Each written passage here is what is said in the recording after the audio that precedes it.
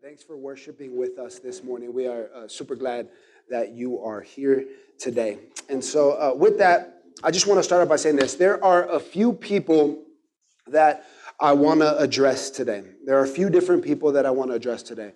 And maybe as we begin, you can sit back and ask yourself, hey, which one of these are me? Where am I at today? Some of you are here and you profess faith in Jesus. Some of you are here and you consider yourself a follower of Jesus. You are a quote-unquote Christian. You have heard the word of the truth, the good news of salvation as is spoken in the text, and you have believed. You have believed in God. Your eyes are on God's promises, and you have organized your life around this hope. Maybe that is you today.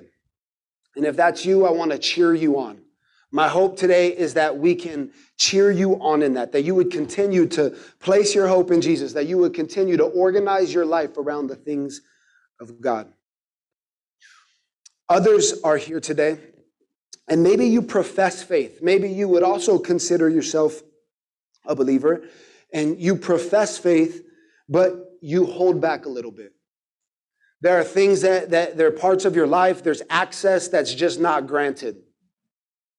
There are things that you haven't allowed the person of Jesus to permeate in your life. There's walls that are up. There's locks on some doors in your house. Maybe it's because you're nervous and you're unsure. You're not sure what it's like, man. If I actually place all of my faith in Jesus, if I organize my life around this, is God going to come through? There are things that you're still holding on to, you still grasp onto, and you haven't given away. If that's you today, I pray that you're encouraged.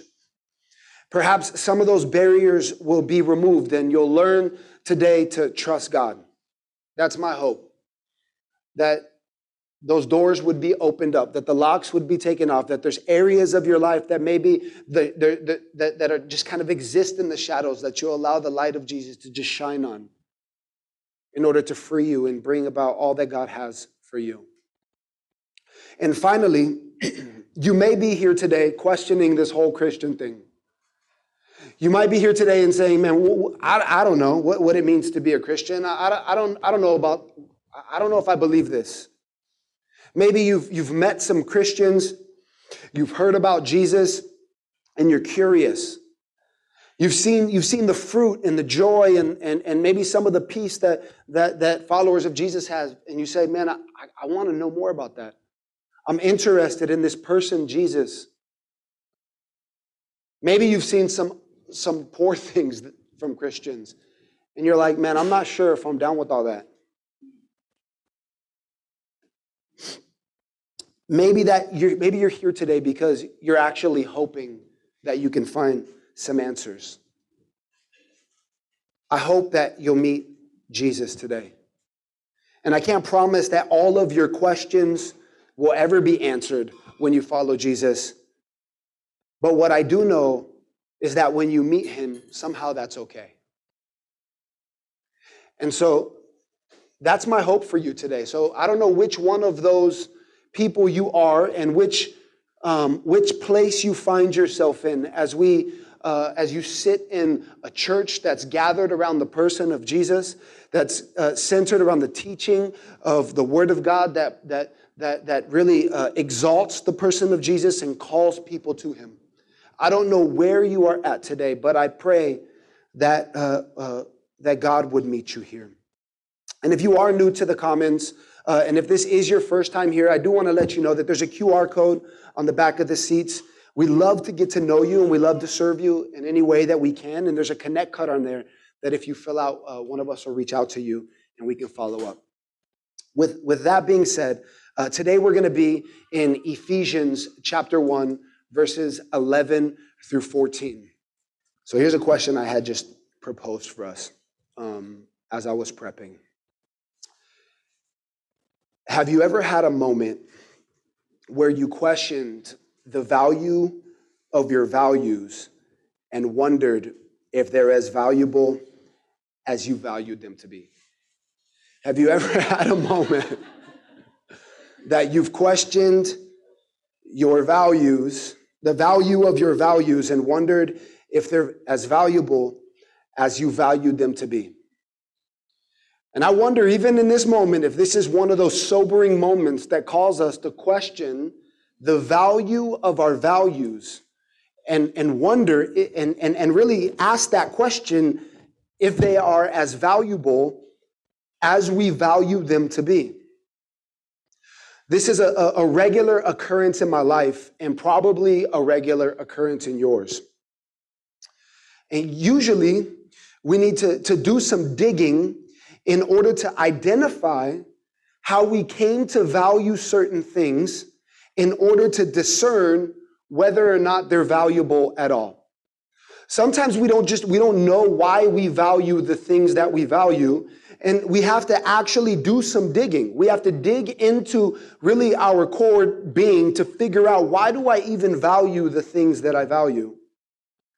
Sometimes we come to see that we cherish things that aren't that valuable. And sometimes we have these values because someone or some group of people told us that they were valuable. We don't know. Where do we get these values? And they don't just kind of pop out of the air. We develop our values, whether it be in culture, maybe they're family values, cultural values. These can be political values and even religious or theological values that aren't valuable or good for us. There are tons of values that we hold that we either don't know where we got them, or once we figure out what they are, we realize that they aren't good for us. And in these instances, our values need to change. Sometimes in this process of digging and discovery, things that once seem invaluable lose importance, and other things that were never valuable to us in the past embed their way into the fabric of our being and become the invaluable things that we hold on to for a lifetime. There come points in our life where as we process and discern the things that we hold as values, that we realize there's some things that just need to fall off that aren't valuable to us, that aren't that valuable, and there are new things that are replaced that end up becoming values that we hold on to for the rest of our lives. Other times, however, we come to see that our values are good, especially when our values are in line with the things that God values, because God is good. These values may need to be pondered so that we don't just hold them, but are formed by them. But they should never be questioned, because the one who told us they are valuable holds the universe in his hands and has extended his hand of welcome to us. His pierced hands, hospitable at the core. And yet, even though we shouldn't question these values, there are times when we still question the values of God. There are times when we still wonder if it's worth it. Wonder if what God values for us is good and right and true. Like many of you, I'm not immune to questioning God. I'm not immune to questioning God. There are plenty of times when I'm scared or unsure. There are times that I'm afraid that I'll get the short end of the stick or screw things up beyond repair. There are times when I think, if I trust God in the midst of uncertainty, if I trust God with doing the things that God is calling us to do, I'm afraid that it's not gonna go well for me. That somehow God is not gonna give me the things that I need or the things that are good for me. I'm afraid that if I give everything to God, if I give my life over to the King of the universe and trust him with the things that he says are valuable, I'm gonna miss out. I'm going to miss out. Other times, I simply just want what I want, and I lose sight of how the world that God created works.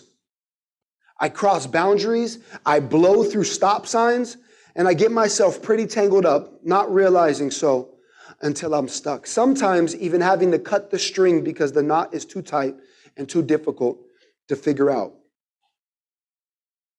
Sometimes I don't get it right. Sometimes I don't trust God. Sometimes I question God and I place all my hope in a value that does not come from God. But I don't always get it wrong though. It's not that I don't always get it wrong. Sometimes I do get it right. Sometimes I trust God and I play into his values. I live into the things that he tells me is right. And I've also seen time and time again how valuing the things of God are good for me because God is good and has my best interest in mind. There's one particular time of many that I recall when I was an apprentice coming up in the trades. I'm a plumber by trade, a union plumber by trade, and I went through a 5-year apprenticeship. And so one of the things that you do through that apprenticeship is you go to school for 5 years and then you work as an apprentice under other journeymen or foremen. And there was a time when I was coming up in the trade as an apprentice where the values that God had given me that I knew were true, that I knew were right, that trusting God came up into question, and I was unsure. I remember this, and I learned a valuable lesson in this. So there's in construction sites, there are, especially on large scale construction, in the type of construction that I'm accustomed to doing, on construction sites, there is usually a safety officer on the construction site. Probably for different reasons. I think one of the main reasons that there's a safety officer is because it lowers the insurance rate on the job, right? And so what happens is if they hire a full-time safety guy, they get better insurance rates, people get hurt less, right? And so there's a safety officer. And when you go through, when you come onto the job and you go through an orientation, they tell you all the things that you're not supposed to do and the procedures that you're supposed to follow when you're doing them. Well, there was a time when I needed a bunch of hangers that were prefabricated. So a hanger is like basically you hang the pipe off of it. There's probably some in here somewhere, but you hang the pipe off of it. And so in large scale construction, what they do is they prefabricate a ton of different things. And so they had all of these prefabricated hangers on this cart that would hold the hangers. And I needed them lifted over this big gap of onto this loading dock with a forklift, and in order to reach them, there were some safety barricades that needed to be removed. Okay, and so I asked the safety guy, hey, I'm gonna have the iron worker. I asked this iron worker to help me use the forklift and upload them because we didn't have one on site. And so he said, okay, you can do it, but I want you to make sure that you tie off. And so what happens, if you remove a safety barricade and you're close to an edge, you basically have to wear a safety harness and then tie off. And so he's like, you can do it, but you have to tie off. And I was like, man, I don't want to tie off. Like in my head, I was thinking like, all I got is going to take 2 seconds. The iron worker, all he's got to do is he's got to lift up the hangers. He has to extend out, drop the hangers onto the loading dock, and we're good. We can do this in like 2 minutes. The dude will never know we didn't tie off, right? And so I'm like, all right. So I talked to the iron worker. I'm like, hey, here's what you're gonna do. I'm gonna remove the barricade. You're just gonna do it, and we'll just do it quick. He's like, all right, cool.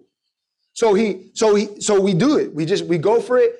We remove the barricade, and the iron worker's lifting this big old cart with all these hangers on it over this crazy like gap, right? Like trying to get onto a loading dock. And I see it coming. He's getting to the edge, and you got to think like hangers, hangers for plumbing are like it's a ton of metal pieces, right? And so I want you to think of imagine like a bucket full of coins, okay? And the sound it would make if it fell. And so he's lifting it over and I just see it kind of going, right? And then all of a sudden, just boom, he drops it. And then just the craziest, like, right, like sounds everywhere, falls everywhere. And who comes around the corner? The safety guy, okay? The safety guy comes around the corner and he's looking at me. And his first question was, why aren't you tied off? And I was like, oh no, I'm done, right? And so I looked at him blank-faced, right? And he just darts straight to my foreman's office, runs into the foreman's office and screaming at him. And I'm like, man, I better go in there. And I'm with my journeyman. So I'm an apprentice. I'm with the journeyman. The journeyman follows me behind there. And he's looking at me like, bro, how are we going to explain this one? And I'm like, you're the journeyman. I'm the apprentice. It's your fault. Like, why do I have to take the blame for this? You should have told me no, And so we go in there. So I run into the foreman's office, and then the dude turns around, the safety guy turns around and just starts screaming at me at the top of his lungs, cussing at me, and my foreman's looking at me like, because he was talking to my foreman, he turns around, looks at me, and I'm looking at my foreman, and he's got death in his eyes, like, you're done, right? And I'm like, man, this is bad, right? And he's screaming at me, and then he just gets to this point, and he asks me, he's like at the top of his lungs, he's like, why didn't you tie off? Like, why didn't you tie off? I told you to tie off. Why didn't you tie off? And it was in that moment, in like a split second, the values that I knew to be true from what I know in the scriptures just flew through my mind. And I was like, I don't know about that one. Right? It was a moment when I was in the position to say, God, I know you're saying this, but the values of what God has in front of me are coming up against this lived reality that I'm about to experience. And I look back at my journeyman and he's just like, don't do it, right? And he's like, why didn't you do it? Like, why didn't you and he just a plain question. I mean, imagine like, dude was like spitting, like red-faced, screaming. And I was like, the thought that just crossed through my mind was, the truth will set you free. And I'm like, the truth will set you free. And I'm like, are you sure about this? And so I just said, plain as day, I said, because I was lazy. Because I didn't want to, I was lazy. And I remember in that moment, seeing and learning in one of the most profound ways, the truth about what this passage teaches us today. The truth about what the Apostle Paul is trying to teach us today, when the values of the world that we are in come up against the cultural and lived experience that we have. The safety guy looked at me and he said, he went from screaming at 100 miles an hour, like spitting in my face, like, his whole demeanor changed and he said, man, bro, I just don't want you to get hurt. He's like, don't do that again, okay? And I'm like, I was like, all right. And he walked out and he left. And I learned in that moment that what was to be true about following Jesus was that what I learned that was true about following Jesus is that the values of the kingdom make no sense in the face of the values of the world, but God's way is always better. During this time, not only did I question my own values, there were other values being proposed and pressured. I had my journeyman looking at me saying, bro, you have to make up some kind of story because if you can't solve this one, we're both getting fired and our jobs are done.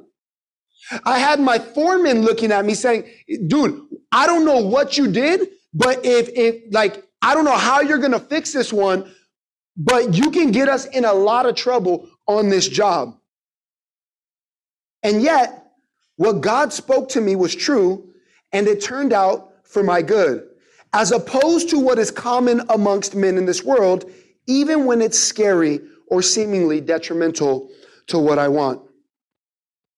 The Ephesian Christians that Paul addressed in this letter were like us. They were stuck between two different worlds with opposing values and contradictory promises to stake their lives upon. Consider their context. Ephesus was the capital of the Roman province of Asia, and a busy commercial port. It was also the headquarters of the cult of Diana, or Artemis, also known as Artemis, whose temple had become one of the 7 wonders of the world, drawing people from everywhere, making Ephesus a profitable city simply by existing. In fact, it was so profitable, the temple of Diana was so profitable that silversmiths could make a living by selling models of the temple to those who would constantly come and frequent Ephesus. Like any metropolitan or port city, it was diverse and filled with competing values. Like any diverse city, there were social ills, there were issues going on, right, between classes in the city. There were prejudices, right, different tribal distinctions and what we would consider in our day and kind of like modern United States, like racial issues going on, right? There were all kinds of different conflicts going on, which later in the letter we'll see is one of Paul's greatest goals for writing. He writes to deal with these issues because the kingdom of God has no room for them. And then here comes Paul to Ephesus. He finds his way to Ephesus in this metropolitan city with all of these contradictory things happening, right? With all of these problems, this profitable city where the temple of Diana is making money for everyone. Here comes Paul to Ephesus, introducing these Ephesians to a king who is greater than Diana, whose rule and reign is everlasting, and who has something to say about how these Ephesians should live their lives. He comes into the city not saying that, here, I'm going to bring to you another God like the gods that you are worshiping. He comes saying, I'm not giving you another option amongst the many.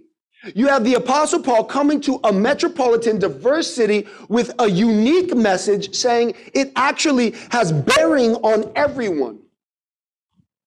And not only does he say it has bearing on everyone, he says, the king who I tell you about comes even up against Diana, who your whole city is built upon. And like us, they probably have questions. They're faced with opposition and competing values. They have families of origin. They have local pressures, political pressures, ideological pressures, and social pressures influencing their decisions and telling them what to value. In Ephesus, it was costly to follow Jesus, and they had to choose to do so in the midst of external pressures and cultural hopes. In fact, consider an early account of how things played out and one of the things that could be influencing them. We read about it in Acts chapter 19, verse 23 through 27. About that time, there's a riot that happened in Ephesus here, and it tells us why. About that time, there was a major disturbance about the way.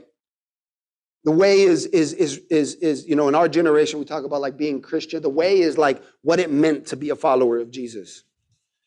For a person named Demetrius, a silversmith, who made silver shrines of Artemis, provided a great deal of business for the craftsmen. When he had assembled them, as well as the workers engaged in this type of business, he said, men, you know that our prosperity is derived from this business. You see and hear that not only in Ephesus, but in almost all of Asia, this man Paul has persuaded and misled a considerable number of people by saying that gods made by hands are not gods. Not only do we run a risk that our business may be discredited, but also that the temple of the great goddess Artemis may be despised and her magnificence come to the verge of ruin, the very one all of Asia and the world worships. So you see what's happening here. Paul, as he's going and he's preaching the supremacy of Jesus, that King Jesus stands even against Artemis, not only is it just affecting like what people believe, it's affecting their daily lives. It's costly. It's affecting their pockets and their bank accounts. And especially in a capitalistic society like America, you know that money talks. Like the moment we start affecting people's bank accounts and money, the moment that we start talking about addressing social issues and dealing and it's getting into people's pockets, like riots start happening, right? That's what was happening here. That's what was happening here. And it's in the midst of such conflict and pressure that Paul ponders the promises of God in order to develop hope in these Christians so that they may be formed into the people whom God is calling them to be for their good and for the good of the world around them. In summary, in this passage, Paul, what we see happening in this passage, as you read this, and maybe you're not going to get that just from this message. You might have to go home and read through the letter to the Ephesians. Maybe go home and read through that first passage and kind of sense it, right? But when you read this passage in context, you get the sense of kind of what Paul's doing, and what you sense is that Paul is opening the door to the kingdom. He kind of like walks them over to the kingdom. He opens the door to the kingdom. He grabs the believers in Ephesus by the hand, walks them over, and allows them to take a peek. He wants them to see. He wants them to see into the kingdom of God. He wants them to grasp for a moment what God has for them so that they don't live their lives as if their future is up to them to define or determine, like the world around them. Instead, Paul wants the Ephesian Christians to know that God has great things in store for them. He wants them to know that their future is secure because it's in God's hands and not theirs. And since this is true, it's not only important, it's both wise and imperative that these Christians live in light of the promises of God in a world that's full of empty promises and shifting power dynamics that are constantly and continuously being redefined. Do we not need this same guidance today? It's here that Paul offers us two promises rooted in God's one purpose to bring everything together in Christ. He offers us two promises rooted in God's one purpose to bring everything together in Christ. Before we get to the promises, let's first draw our attention to God's one purpose, which Paul speaks of directly before today's passage. In chapter 1, verse 9 and 10, he says this: He made known to us the mystery of his will according to his good pleasure that he purposed in Christ as a plan for the right time to bring everything together in Christ, both things in heaven and things on earth in him.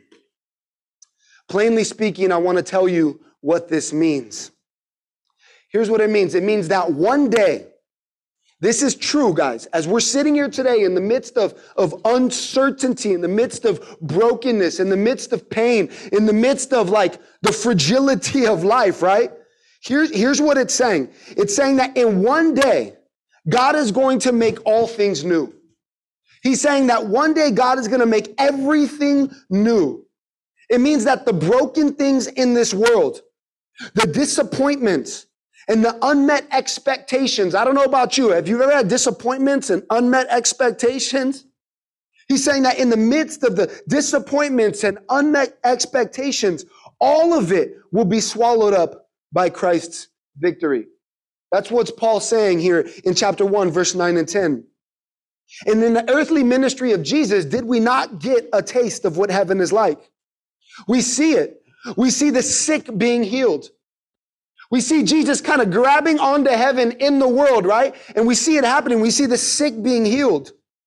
We see those in bondage being set free. We see that evil rulers have no power over God's people.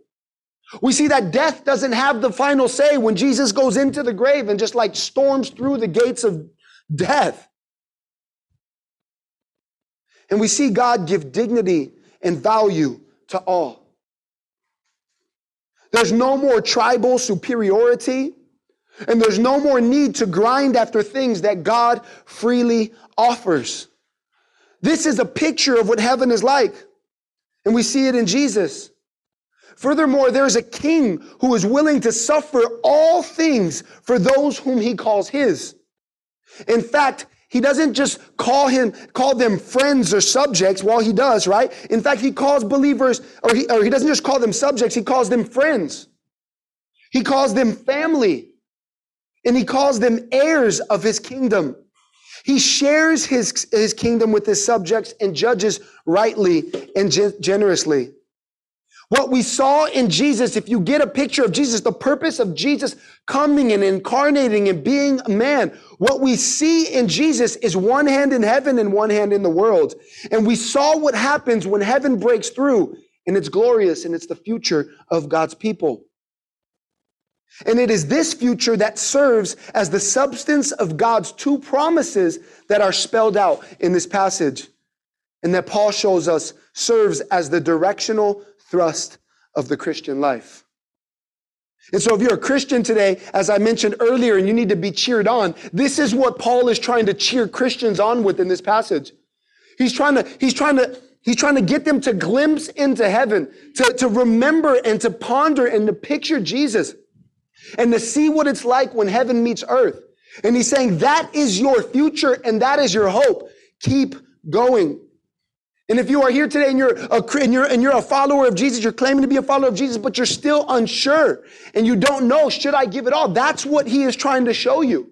That you can give it all because that's what heaven is like. And if you are here today and you have no hope, this is the hope that is ours that we want you to have as well. Now let's consider these two promises and make some simple points for life. The first promise is in verse 11.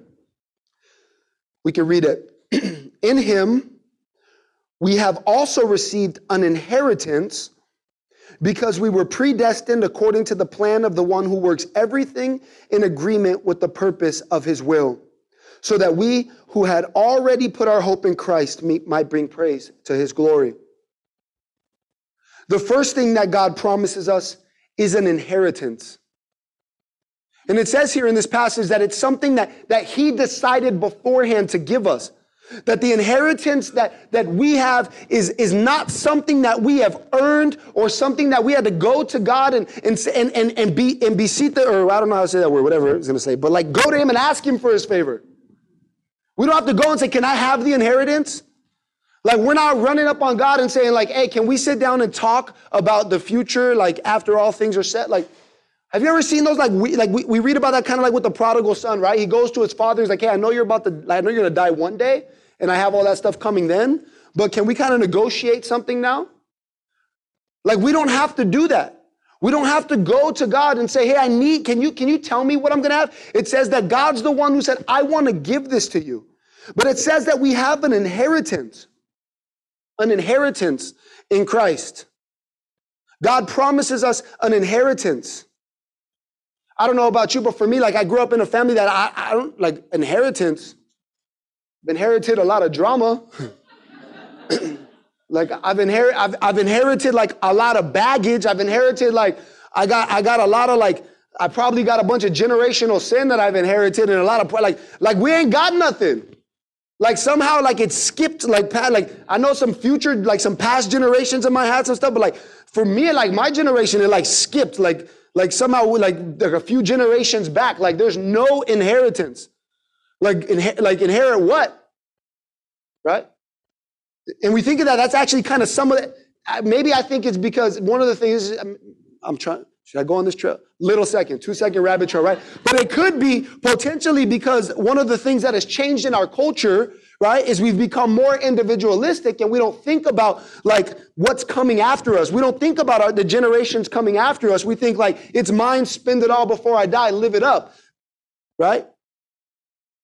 But an inheritance, for some of us, we don't even know what that means.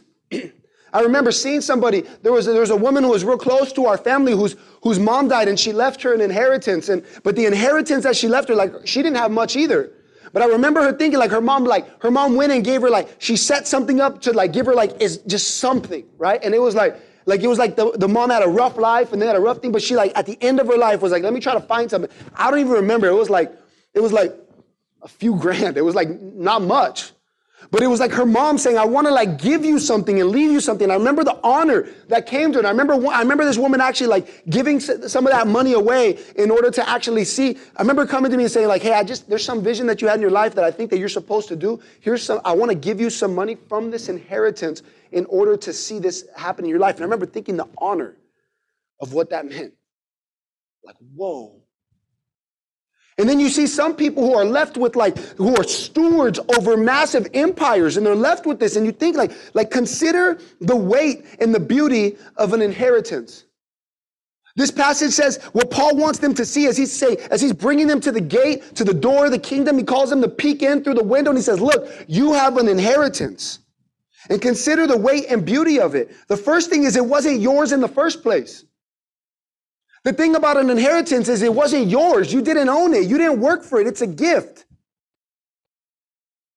And it's something to steward. And if the inheritance is full of abundance, there is a confidence that is offered to those without an inheritance don't have. Like, think of what Paul is showing us. You have an inheritance. Maybe you've received an inheritance and you realize like, man, there's just some things that you don't stress about because you know your future is secure because your family has set you up. Like there's a peace that gives you that is a gift from those who've gone before you. And Paul says, God has given us an inheritance.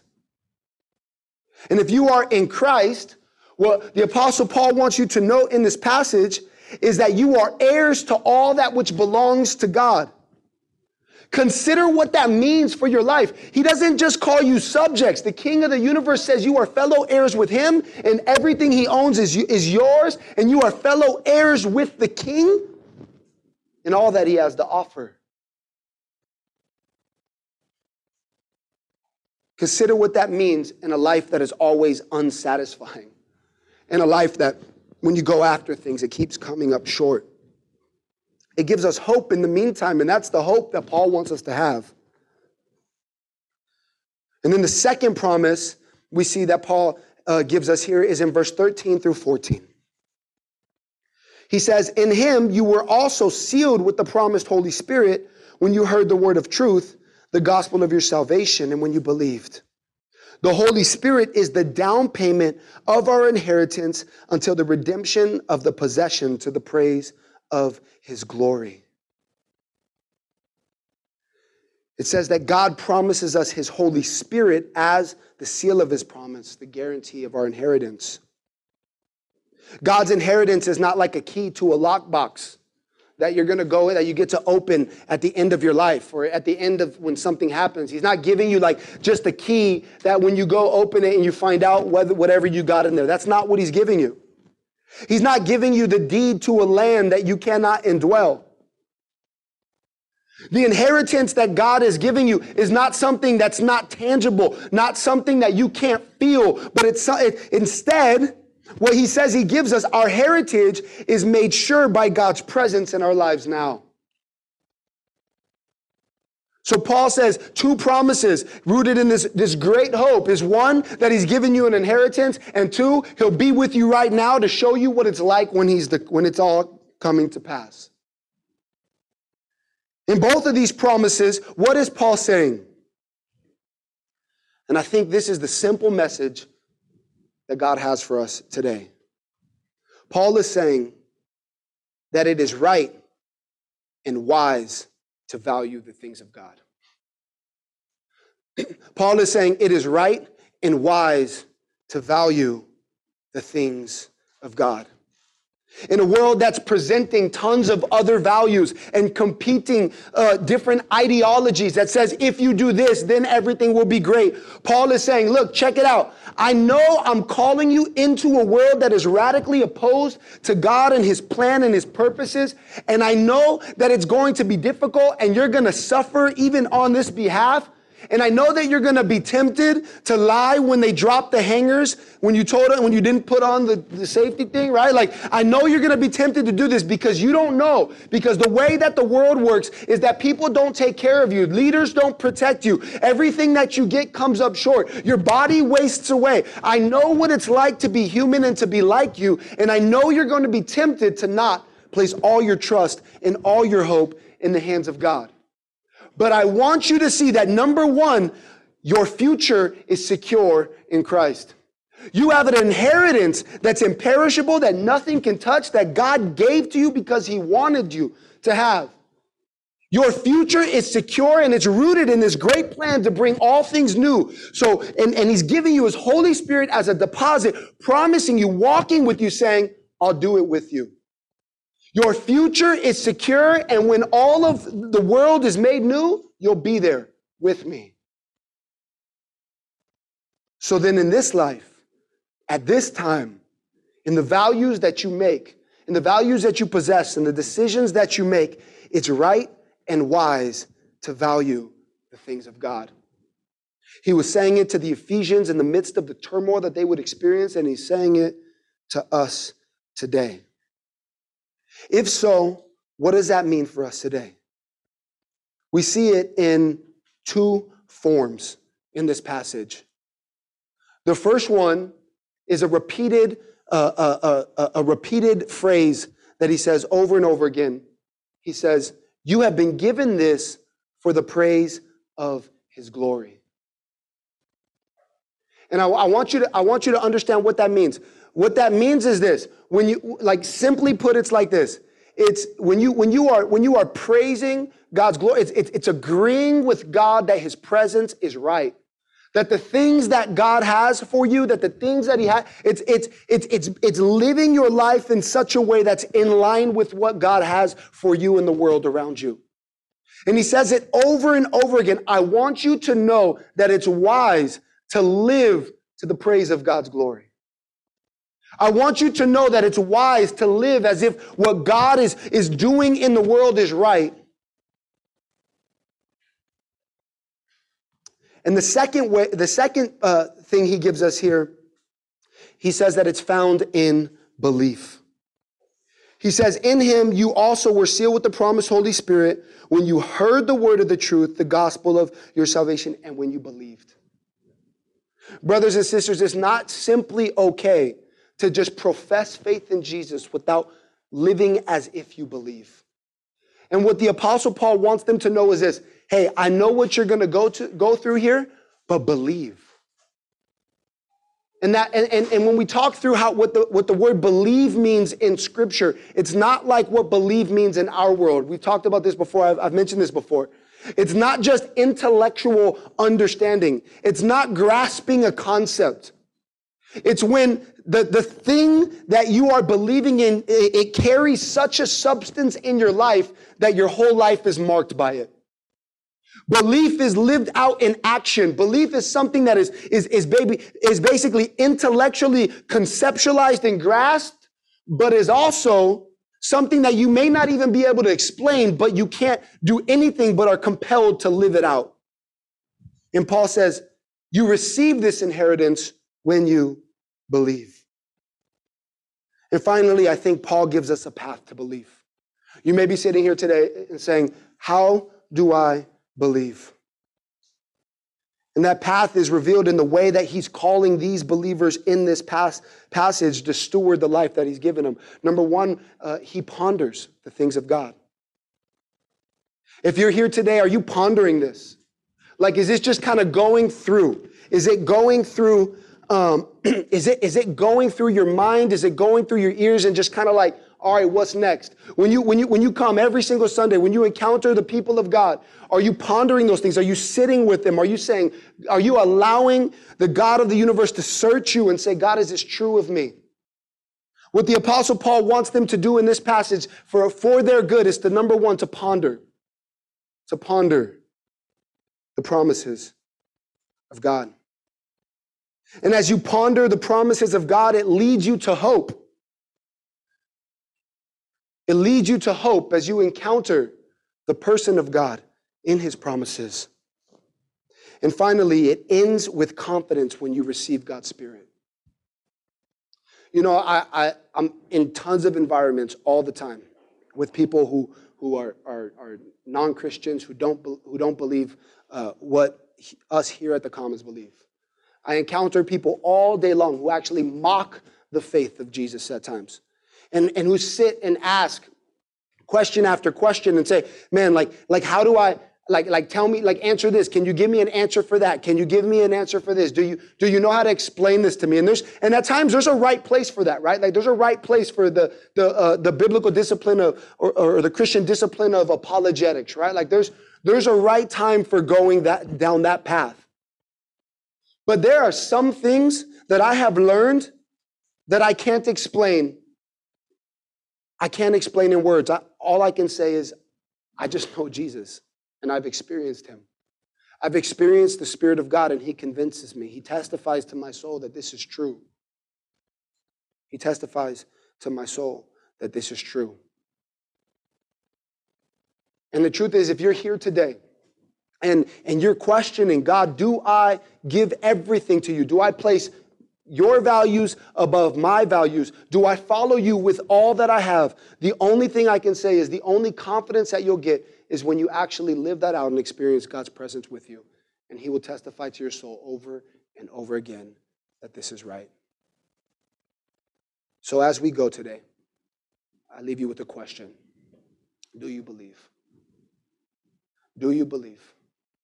Is your hope rooted in the promises of God? Are your values aligned with the God of the universe? And has the Spirit of God testified to you that he is true? If not, I invite you today to believe. Let's pray. God, we need your help. We need your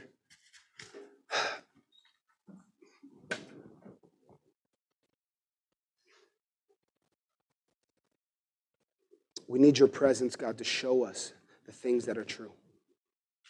God, I pray today, even as we're sitting in this room and in the midst of even just a little bit of a tumultuous beginning, Lord, that brings us to question things. Lord, 2 weeks in a row, Lord, week by week, Lord, what are you saying even in that twice? Lord, as we ponder these things, Lord, would you help us to believe? God, would you give us the courage even right now to repent and turn away from the things in our lives, God, that are leading us away from you? And would you give us the strength, God, to follow you with all that we have? It's in your name we pray.